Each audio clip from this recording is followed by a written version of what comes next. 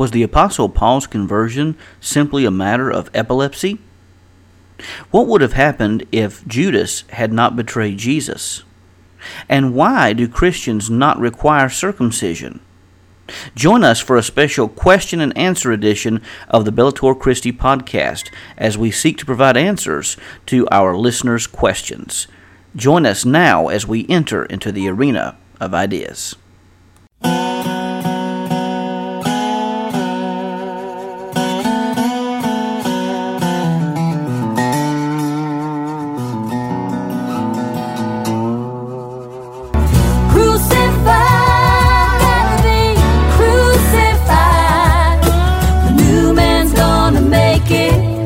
The old man's gotta die. Taking up my cross, laying down my pride. I found a new way of living my life. Crucified, yeah. You are listening to the Bellator Christi podcast, brought to you by BellatorChristi.com. Now join your host, Brian Chilton, as we enter the arena of ideas.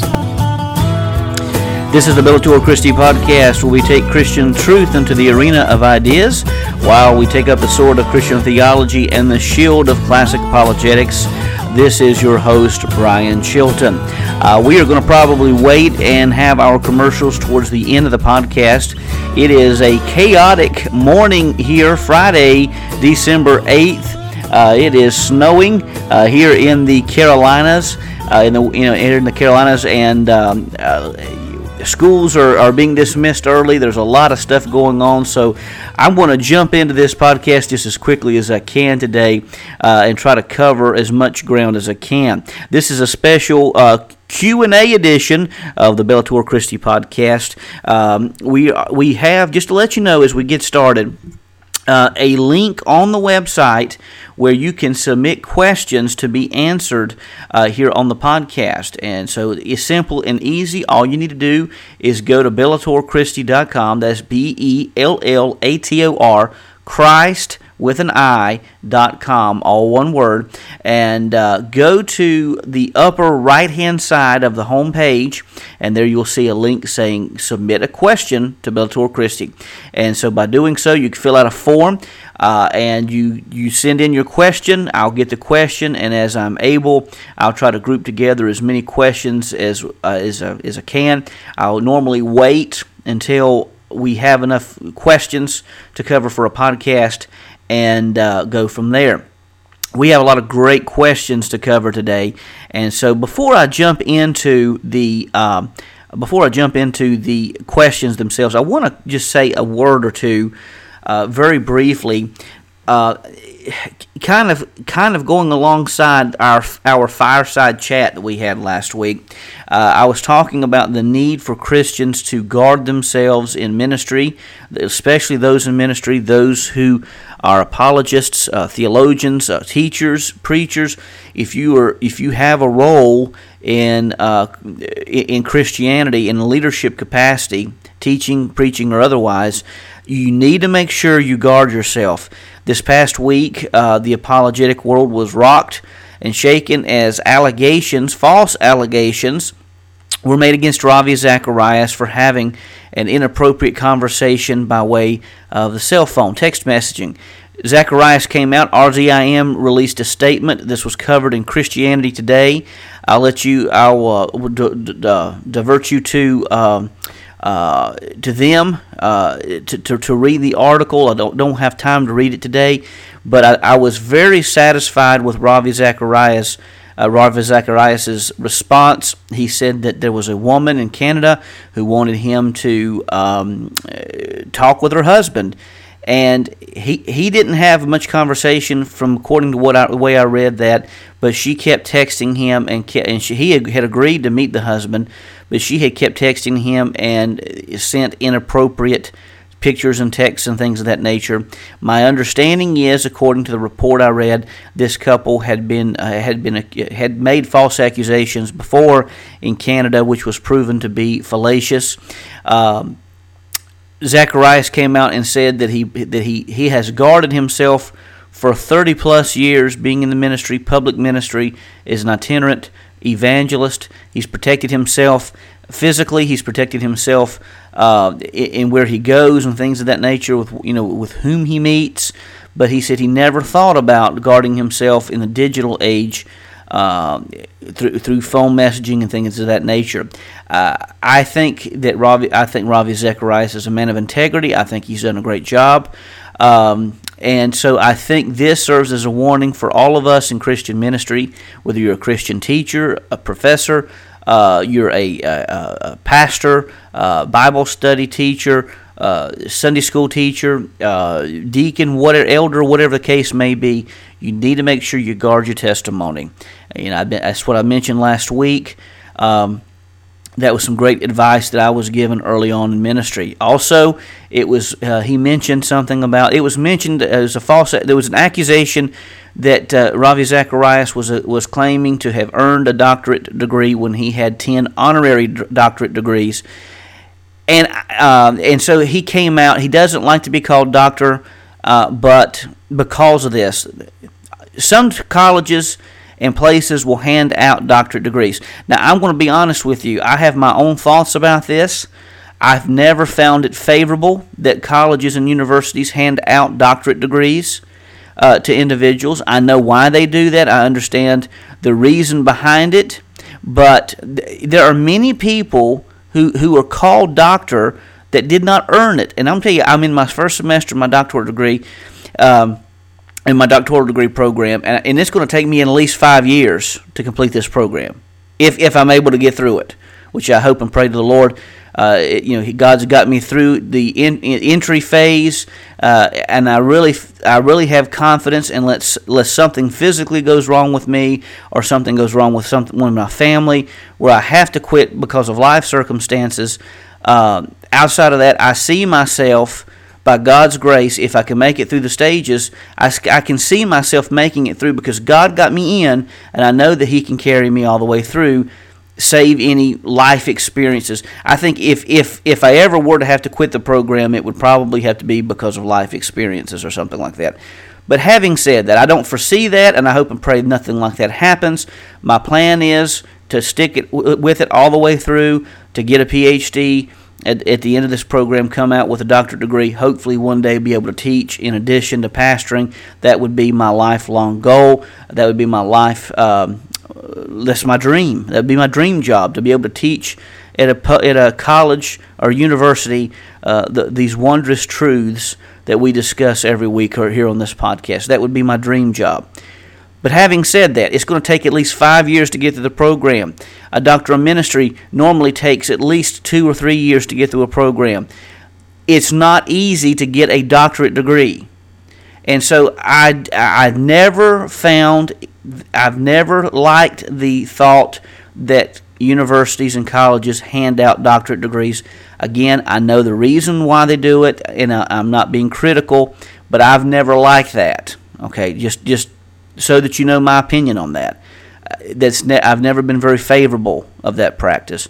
But again, I know why they do it. I don't criticize, I don't condemn, but I think this is the reason why I'm not in favor of that, because sometimes people will call themselves doctor, or it will be assumed that they are a doctor when they didn't earn the degree. They were granted an honorary degree. That's my 2 cents. But nonetheless, Ravi Zacharias, to my knowledge, never publicly proclaimed himself to have an earned degree. Certain people assume that. And so all of this is coming from, these accusations were publicized by an atheist blogger.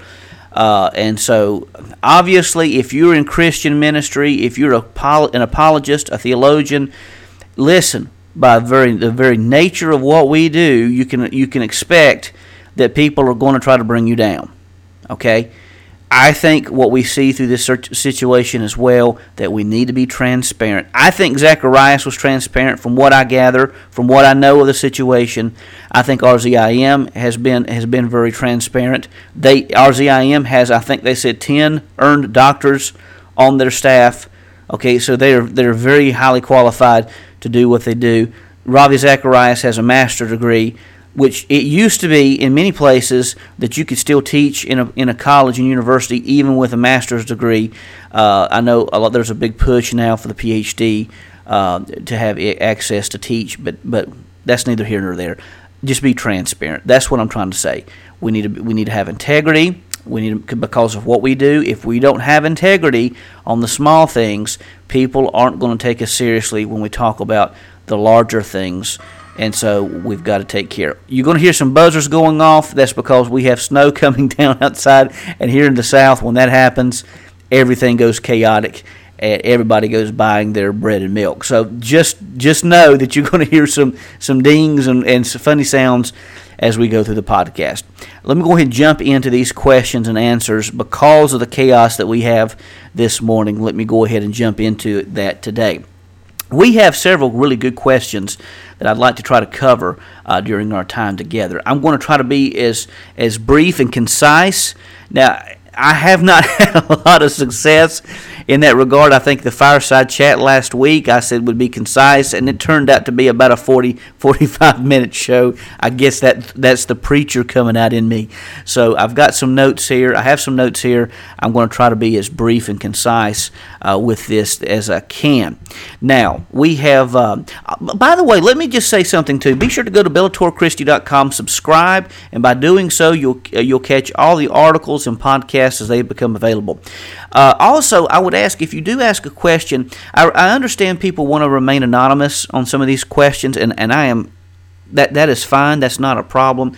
But if you would just put a first name to this, you don't have to put your last name, but if you could put a first name, I mean, you don't have to. We'll still answer the questions, but if you could put a name to this, like a first name or something like that, then that would go a long way to help me answer these questions. That way we can identify who it is. Okay, the first question that we have today, that we're going to cover today, comes from Seeking Answers 123 ABC3. I think that's maybe, I don't know if that's a made-up name or what, but anyhow, bear with me. Like I said, there's going to be several things going off here. Okay, so just bear with us. This may be kind of a choppy program. I may have to pause the recording as we go through. Like I said, it's chaotic. We have some snow in the south, and it is chaotic. And there we go again. All right, hold on a second. Okay, let's try this again. Okay, so maybe we can get through the questions now. All right, the first question comes to us from Seeking Answers 123 ABC. There's actually several questions they ask, but we'll cover this one at a time. First, the question is, why do Christians not observe circumcision?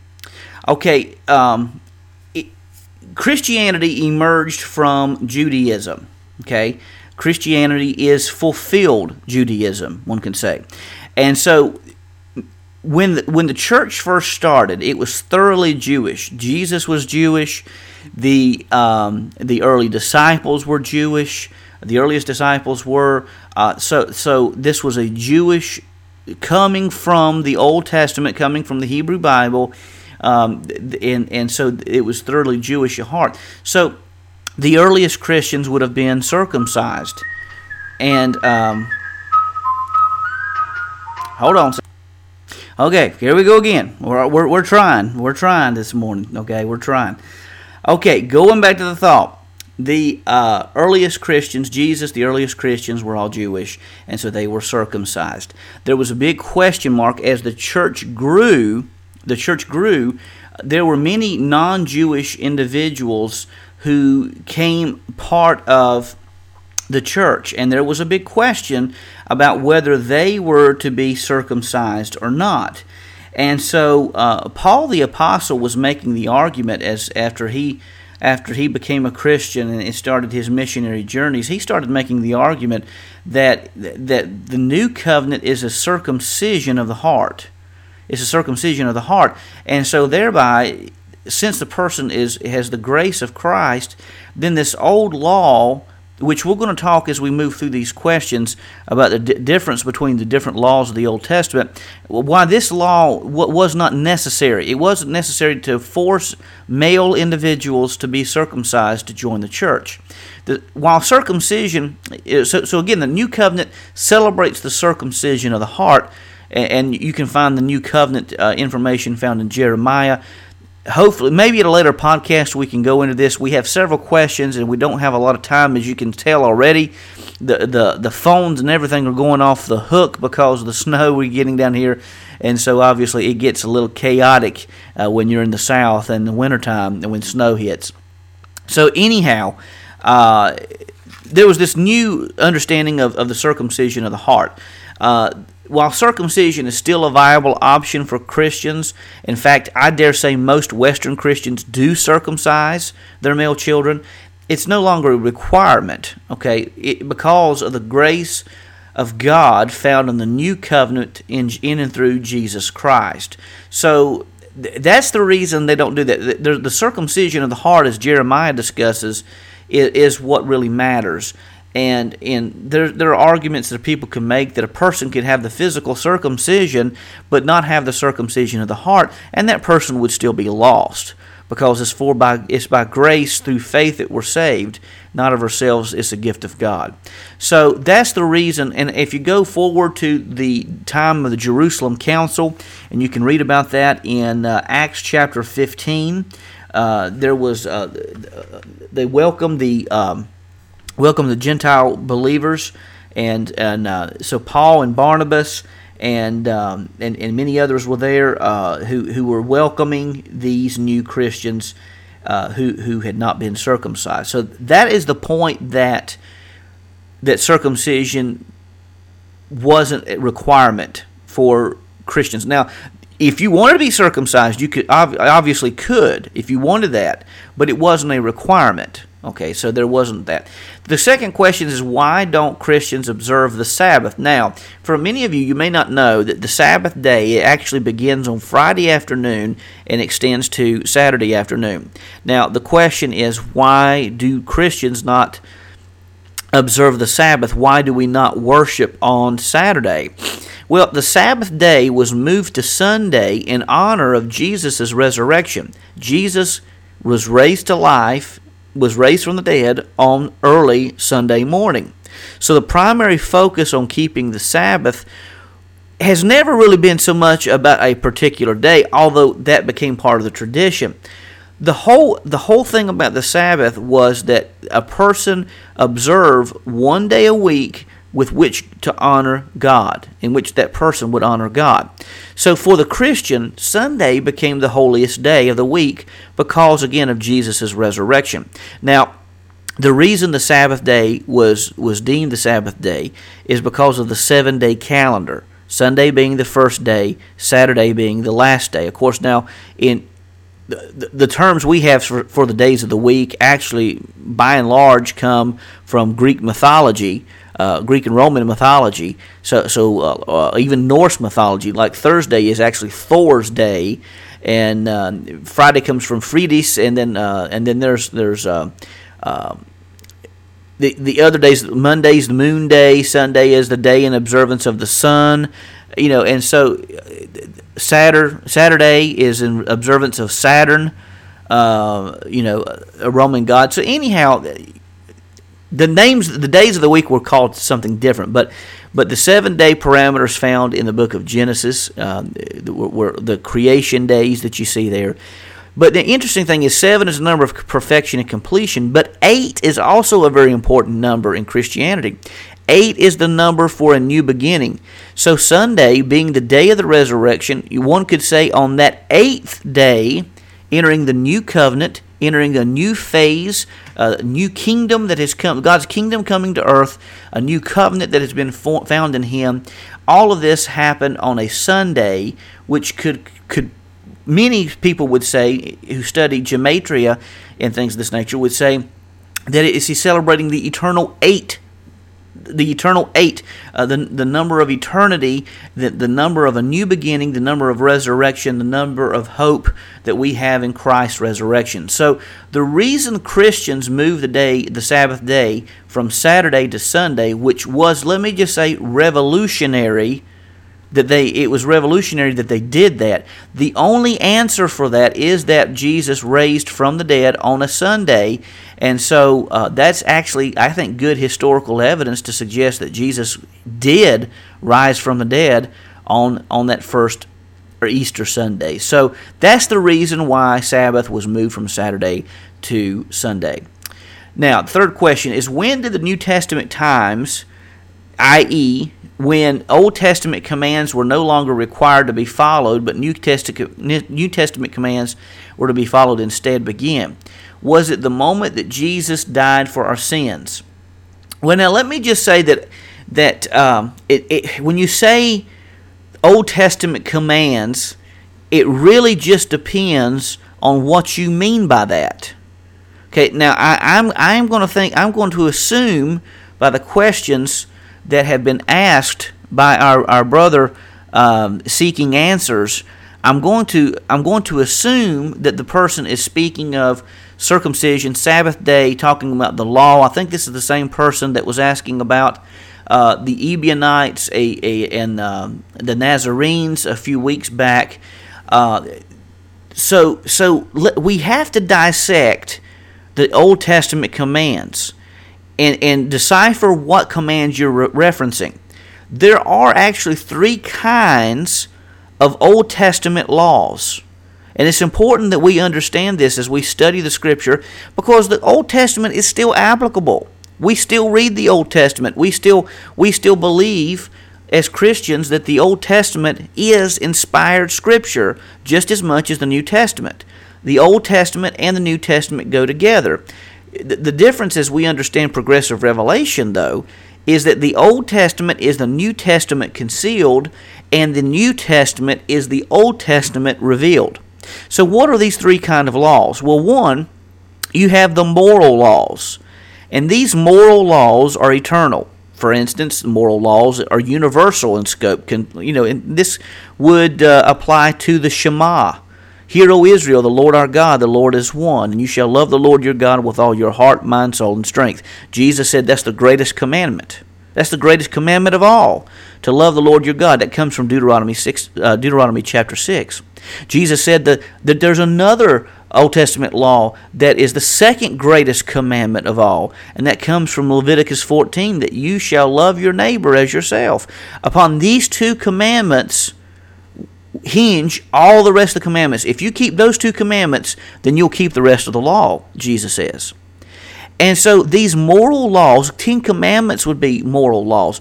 These laws are universal in scope and are still applicable. It's still wrong to murder. It's still wrong to commit adultery. It's still wrong to take the name of the Lord of God, the name of the Lord our God in vain. These things are still. Now, talking about the Sabbath day, keep it holy, that's not referencing so much the one day a week as much as it is to make a Sabbath day. Jesus being risen on Sunday, that would make that the new Christian observed holy day, that being the new Sabbath day. Okay, so some laws in the Old Testament were moral laws. Other laws, number two, were civil laws. These laws applied directly to the nation of Israel. Okay, this would involve the restrictions on what one could or could not do with a neighbor's cow or something like that. And if a person harmed a neighbor's bull or cow, they were to recompense that neighbor so much for that. There are other things like you could not have a worker, an indentured servant for more than 7 years, and there's a whole lot we could talk about that. These were nationalistic laws applying to ancient Israel. Okay, the third type of laws is what is known as the ceremonial law. These laws describe the process by which a person was made ritually pure and clean before a holy God. Now, these were temporary. Okay, these laws were temporary until the coming of the Messiah. When Messiah came, and fulfilled the law and fulfilled a prophecy and created a new covenant, then these laws are the ones that have been abrogated. These laws are the ones that have been changed. These laws concern kosher foods. These laws concern circumcision and things of this nature. These things were to make one ritually pure before a holy God. The laws, but we see that these laws were abrogated because of the new covenant, the new dispensation of grace that God had provided through Yeshua, Jesus, the Messiah. So the laws described by God to Peter were ceremonial whenever God said, now you can eat these foods that were once non-kosher, but now they're kosher, they're acceptable. So these were overruled because of the once-for-all sacrifice made by Christ. But now let me just say this. Some people will say, well, does this mean we just toss out these ceremonial and civic laws? Absolutely not. Because I think behind every precept you find an eternal principle.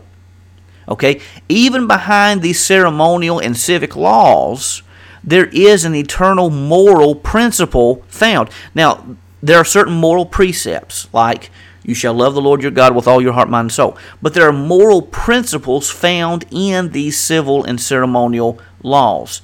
And so that's where the role of good exegesis comes in interpreting, rightly handling the word of truth.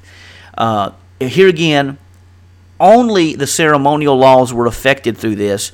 Civil laws applied more to the government. The moral laws apply to everyone. So that's where, a lot of times people think, well, you can just pick up the Bible and read it and you understand it. Some parts you can, but there's other parts that you have to really use good reasoned interpretation, and that comes ultimately, I think, by community, God working through the community, the Holy Spirit working through the community, and helping us to find the truths that He has for us. So, number 4, how would you respond? This, again, coming from Seeking Answers. How would you respond to someone who claims that circumcision and the Sabbath were commanded by God for God's people on a permanent basis and were meant to be observed permanently? Is this true? How do we reconcile the New Testament teachings on this with the Old Testament teachings on this? Okay, hope you can help. God bless. Again, I would go back to the previous answer. I would distinguish between the 3 types of laws, and let them let the person know that there are some laws that we have to be reasonable about this. There are some laws that were only applicable to ancient Israel. Okay, if you were in Israel, these laws would probably still apply.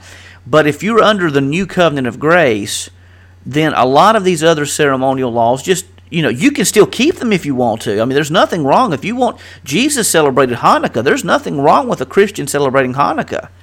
There's nothing wrong with it at all.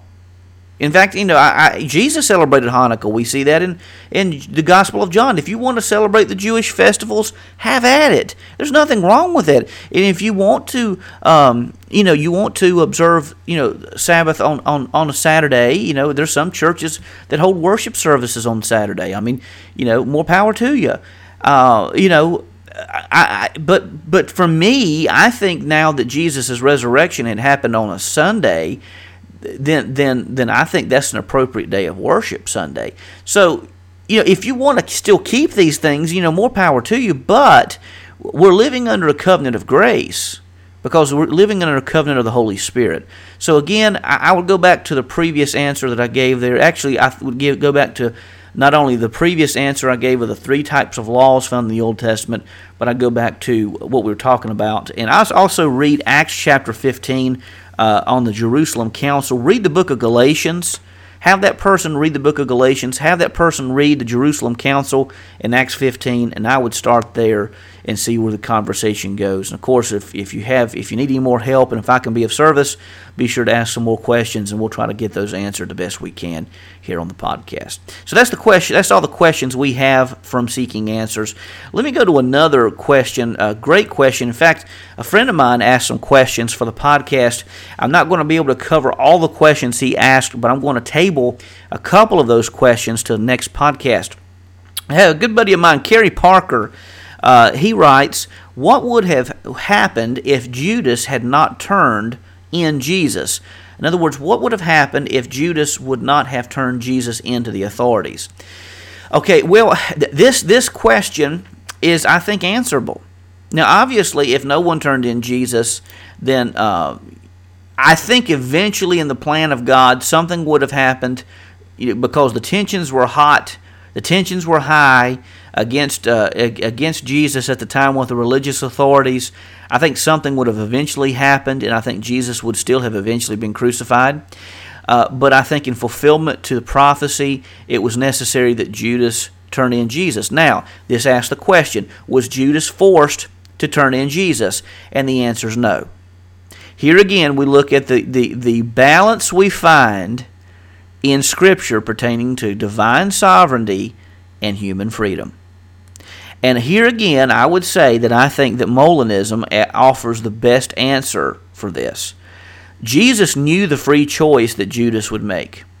He knew it. When you see this, I won't read the Scriptures because we're really pressed for time today. But you can read the Scriptures and read the stories in the Synoptic Gospels, also the Gospel of John. Jesus takes the bread, dips it in the same bowl with Judas, bringing forth the point that Judas was given a place of honor by Jesus. Jesus knew what Judas was going to do. But Judas freely did this. Now, the Molinist paradigm gives us a great response to this. How did this happen where God knew freely what Judas was going to do with certainty, and Judas still have the freedom to do this? I think we look here at the three modes of divine knowledge that Louis de Molina poses. He says that God has natural knowledge. This is God's knowledge of what could happen. These are the potentials based upon the laws that he makes, based from his own nature, the logic which comes from within himself, not based on necessarily external things, but within himself. God knows the things that could happen. Okay, he knows the actuals and the counterfactuals. He knows all of it, and this goes into a further development as we go forth. But anyhow, God knows the potentials that's out there. That's his natural knowledge. God's free knowledge is his knowledge of what will happen. This is his simple foreknowledge. God knows with certainty what's going to happen. Okay?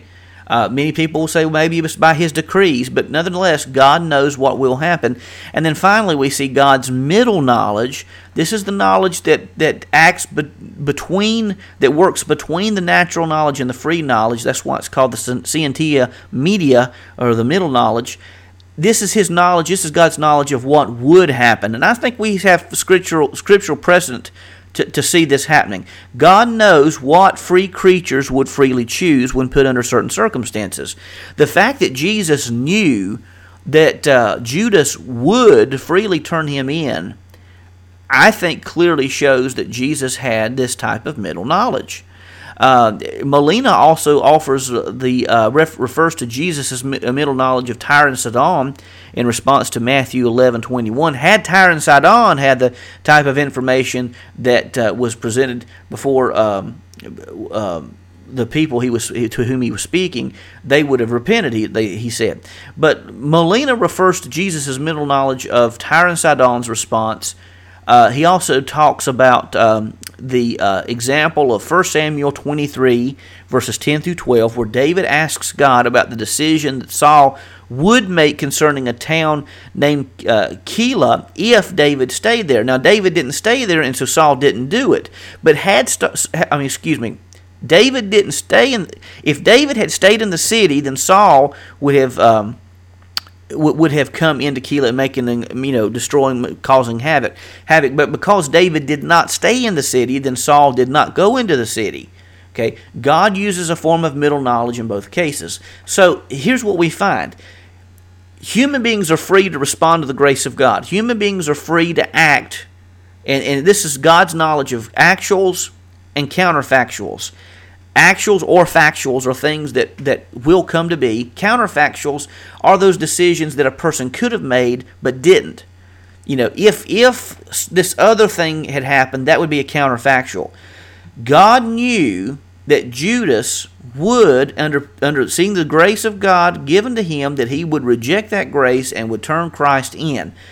And this shows a level of depth a depth of knowledge that is just almost unfathomable for many of us. But that shows the level of complexity of God's omniscience, of His all-knowing. So God has this middle knowledge, knowing what free creatures would do under certain circumstances, and I think that's a great basis for seeing what could have happened. Would Jesus still have been crucified? I think eventually, but I think that quite honestly, God knowing from within Himself what Judas would do, allowed Judas to be chosen as one of the disciples. In fact, that may have even been the reason that Jesus chose him to be a disciple, extending His grace to him, giving him an opportunity, but knowing that in the end that he would do what he did. And so I think that's it's a reasonable answer with the paradigm we find in Molinism. So great question. Kerry's got some more wonderful questions that he's posed to me on social media. We're going to try to get those answered here on a future podcast. All right, New Guy. New Guy asks a couple of questions here we'd like to cover as we wrap this up. This is quite bizarre. These questions are quite bizarre. I tried to access the article, and I wasn't. It's in a medical journal, so I wasn't able to access it. I went to Telegraph, a London newspaper. Unfortunately, they have taken the link down.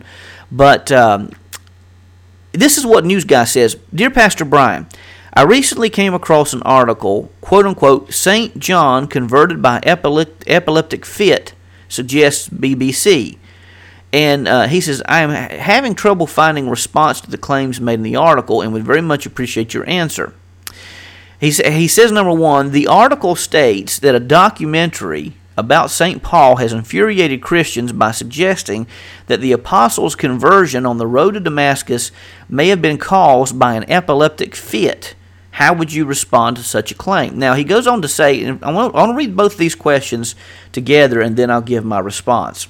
The second question is, the article also states an even more bizarre theory suggested by Dr. John Durr, an American earthquake expert, is that Paul could have been struck by a bolt of electromagnetic energy similar to ball lightning. We'll call this a fireball, released by an earthquake. The program quotes scientists saying that such an event could have triggered what Paul would believe to be a mystical experience, as well as leaving him blind for several days.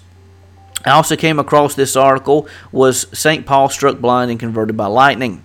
Okay, and he gives the information there. He says, Wright State University School of Medicine is where that comes from. That they claim that in the Bible, St. Paul was struck by a light from heaven. 3 days later, his vision was restored by laying on of hands. The circumstances surrounding his blindness represent an important episode in the history of religion.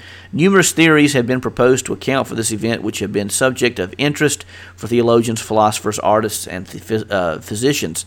A lightning strike could explain all the features of this episode. How would you respond to this claim also? Very much appreciate your response to these claims, especially claim 2. Hope you can help. God bless.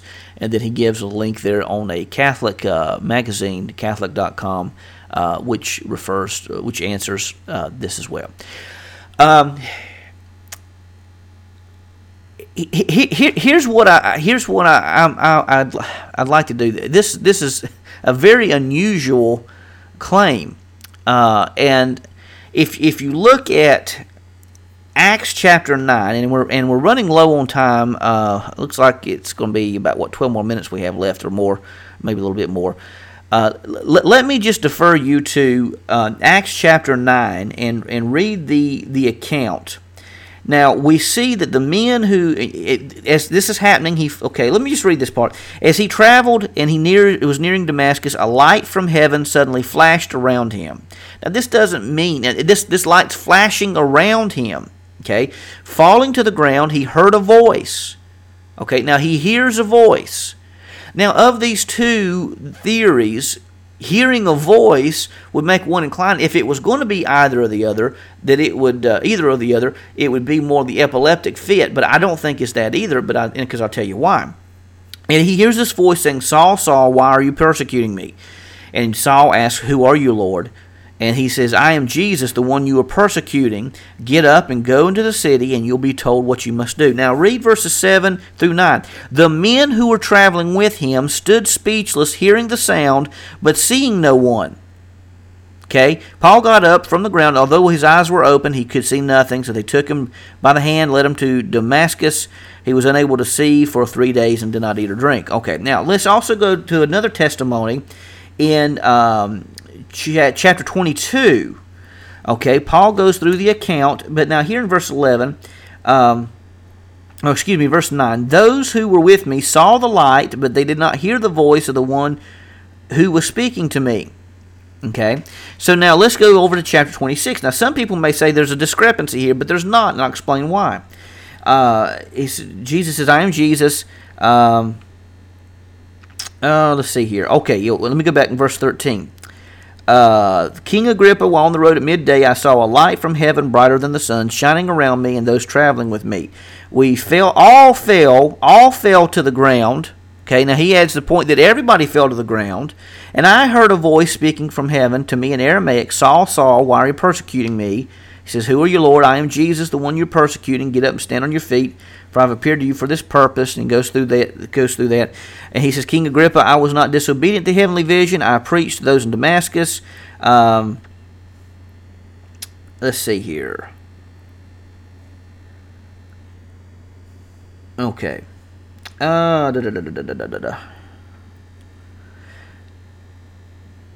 Okay, so anyhow, we see converging all of these details together, merging all these details together, we see that Paul saw the light and saw the person in the light, which was Jesus. Paul heard a voice and understood the words that were being spoken to him. They were spoken in Aramaic. Now, the men who were with him, they fell down too when this happened. Okay, notice the witnesses here. They fell down too. They saw the light, but they did not see the person in the light. They heard a sound. They heard something like a voice, but they did not understand what the voice was saying. Okay, now here's the problem. I have two problems with the epileptic seizure theory. Let me cover this one first, and then I'll handle what I call the fireball theory, which is the second one that you posed. Number one, the first problem, the problem with the epileptic seizure theory is the same problem that proponents of the hallucination theory have to explain away the witnesses of Jesus's post-resurrection appearances. Hallucinations and epileptic seizures are individualized events. We have to understand that. With Saul of Tarsus, henceforth called Paul, his conversion, others saw something and heard something along with Paul. They didn't understand the voice. They heard a sound. They didn't understand the voice. They saw the light, but they didn't see the person in the light. Okay? That would mean that if this were an epileptic seizure, then everybody would have had to have an epileptic seizure and would have had to have the same type of hallucination that Paul had. But you see, that didn't happen. Just like hallucinations, epileptic seizures are individualized events. So everyone saw something. Everyone heard something, but it was only Paul, the one to whom the vision, the light, the appearance was directed, the one to whom the words were addressed. He was the only one who actually saw Jesus and heard the words of Jesus. Everyone else saw the light coming from Jesus and heard his voice, but did not understand the words that he spoke. Okay, so again, there are other witnesses of this account, not just Paul. And so that diffuses this argument. Number two, the epileptic theory does nothing to explain how Paul began preaching the gospel message of Jesus that he had previously abhorred, that he had previously despised, hated. How was it that this epileptic seizure allowed him to preach the same gospel that was being preached to the apostles by the apostles of Jesus? Furthermore, now while he may have heard the message of the disciples here and there, Galatians suggests that Jesus may have even met privately with Paul for some time shortly after Paul's conversion. An epileptic seizure does nothing to answer the change in Paul's theology and the cohesiveness of his message with that of the apostles. When he went back to Jerusalem about 3 years later and met with the apostles, it was found that he was teaching and preaching the exact same message that the apostles were, the individuals who had followed Jesus for 3.5 years. So, I do not think the epileptic seizure, while it's a very fascinating theory, and very wisely crafted, I do not think that it holds any merit. And furthermore, now that's not to say that Paul may not have suffered from epileptic seizures sometime in his life, but that does not change or demerit anything having to do with this experience, because there were other eyewitnesses. Okay, there were other eyewitnesses there. By the way, I've had a chance to see angels 2 or 3 times. I could have easily dismissed those occurrences if it had not been for the fact that on 2 of those occasions, other people saw the same thing I did. Okay, so multiple people don't have the same hallucination. Multiple people do not have the same epileptic they don't have the same hallucinations coming from an individualized epileptic seizure. So it just fails. It's just like the resurrection of Jesus, the hallucination theory fails in trying to describe the resurrection of Jesus. And I think the epileptic seizure theory fails to describe the transformation of Paul. Now, the problem with the fireball theory is multifaceted. I think there's 7 problems that I come up with the fireball theory. This is the theory that Paul was struck by a ball of lightning that came from an earthquake, that developed out of an earthquake. So, like the epileptic theory, the fireball theory, number 1, does not explain the voices heard by Paul and the bystanders. This just describes one element. They saw a light. It does nothing to describe the man that Paul saw in the light. It does nothing to describe the voices that were heard by Paul and the men there with him. They heard the sound of the voice, but they didn't understand what the voice said, okay? So that's the first problem. Number 2, like the epileptic theory, the fireball theory does nothing to explain the vision of Jesus that Paul saw. That goes along with the first point. Number 3, a fireball and lightning strike would not necessarily bring about a change in a person's theology by itself. Now, whenever I was called to preach, I was caught in a thunderstorm, and it was by the grace of God that I wasn't struck. But, it wasn't just the lightning that changed my theology. It was the combination of the lightning and other circumstances. So again, I think this is a naturalistic way of trying to explain away a supernatural event. Number 4, the fireball theory, like the epileptic theory, does nothing to explain the shared theology that Paul held with the apostles. It just doesn't. Number 5, the fireball theory is more problematic than the epileptic theory because Paul would not have regained his sight and may not have even survived a large enough blast from a fireball. Now, this medical journal says that it is possible that you could your sight could return in 3 days, and apparently, maybe in certain circumstances that's true. But it doesn't seem to me that if you're struck now, especially if they're, which I didn't get a chance to read the article, so I'm kind of a little handicapped on this because I didn't have access. When I tried to click on it, it wouldn't let me read it. The problem I have, though, is if it's a direct lightning strike, there's no promise that his sight would have come back. And I'm assuming that this fireball that they're proposing would be like kind of like a big flash, like a camera flash, a flash from a camera that blinds you for a few minutes and then your sight comes back. But if it's a large enough blast and if it's a direct hit by a lightning bolt or a fireball like that, there's nothing to guarantee that a person's sight would come back. That's what I'm arguing there. So while it may be possible, I'm not so sure that this would be something that you could say is evidence that there was nothing supernatural that took place, that this was just a naturalistic thing. I don't think that at all. Number 6, it is difficult to see how the bystanders would not have discredited Paul's testimonial if they knew that Paul had merely suffered a fireball hit or a lightning strike. if they saw him get struck by lightning or they saw a fireball come and hit him, I don't think they would have automatically assumed that it was Jesus. Okay? They were against the Christian movement. Maybe they would have thought that, hey, God's trying to tell him something, or maybe the devil's fighting against him. But, most likely they would say, well, maybe God's trying to tell him something through this. But they would not have naturally assumed that it was Jesus, and they certainly wouldn't have naturally assumed that he needed to change his message. I don't see that at all. I don't see that happening at all. So while it may make you have a change of mind, the level at which Paul hated these Christians, I think it may have changed his perception on maybe I don't need to persecute these people, but it wouldn't have necessarily changed his theology to say, hey, I'm going to join this group of people that I've been trying to kill and I've been trying to cast out. Especially knowing now that by doing this, my life is going to be threatened, even after being struck by a fireball. I don't see that. I just don't see it. And I think that the people traveling with Paul would have discredited his testimonial had that happened. Last, seventh, and most importantly, this is the thing you have to understand about these type of theories.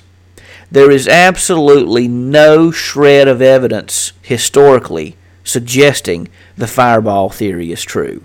There's nothing in history that suggests that this theory is true. This is a new, concocted theory developed by individuals trying to discredit, because of their naturalistic philosophy, they're trying to discredit a supernatural occurrence. And I tell you the reason why.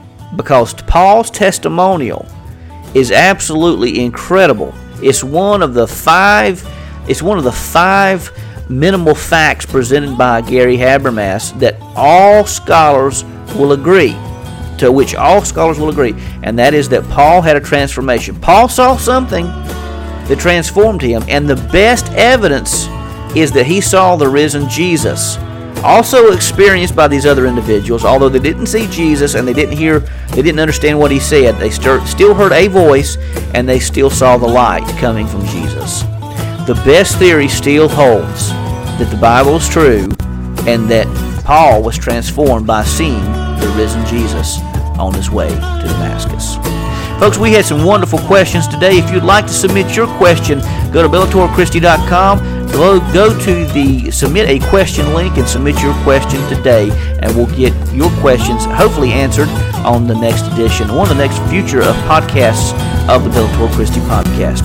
Again, we thank you for joining us today. This is Brian Chilton, and you've been listening to the Bellator Christi podcast. We'll see you back next time as we step into the arena of ideas.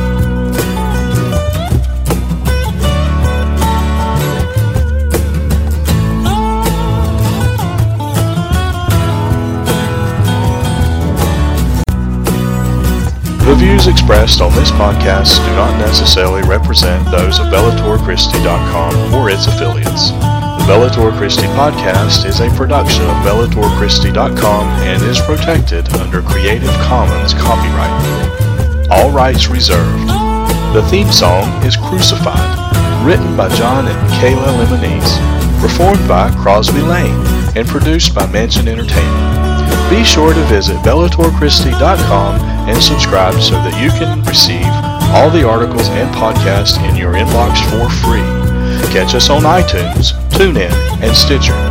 For Brian Chilton, this is Burl Childers saying God bless, and we'll see you the next time as we enter into the arena of ideas.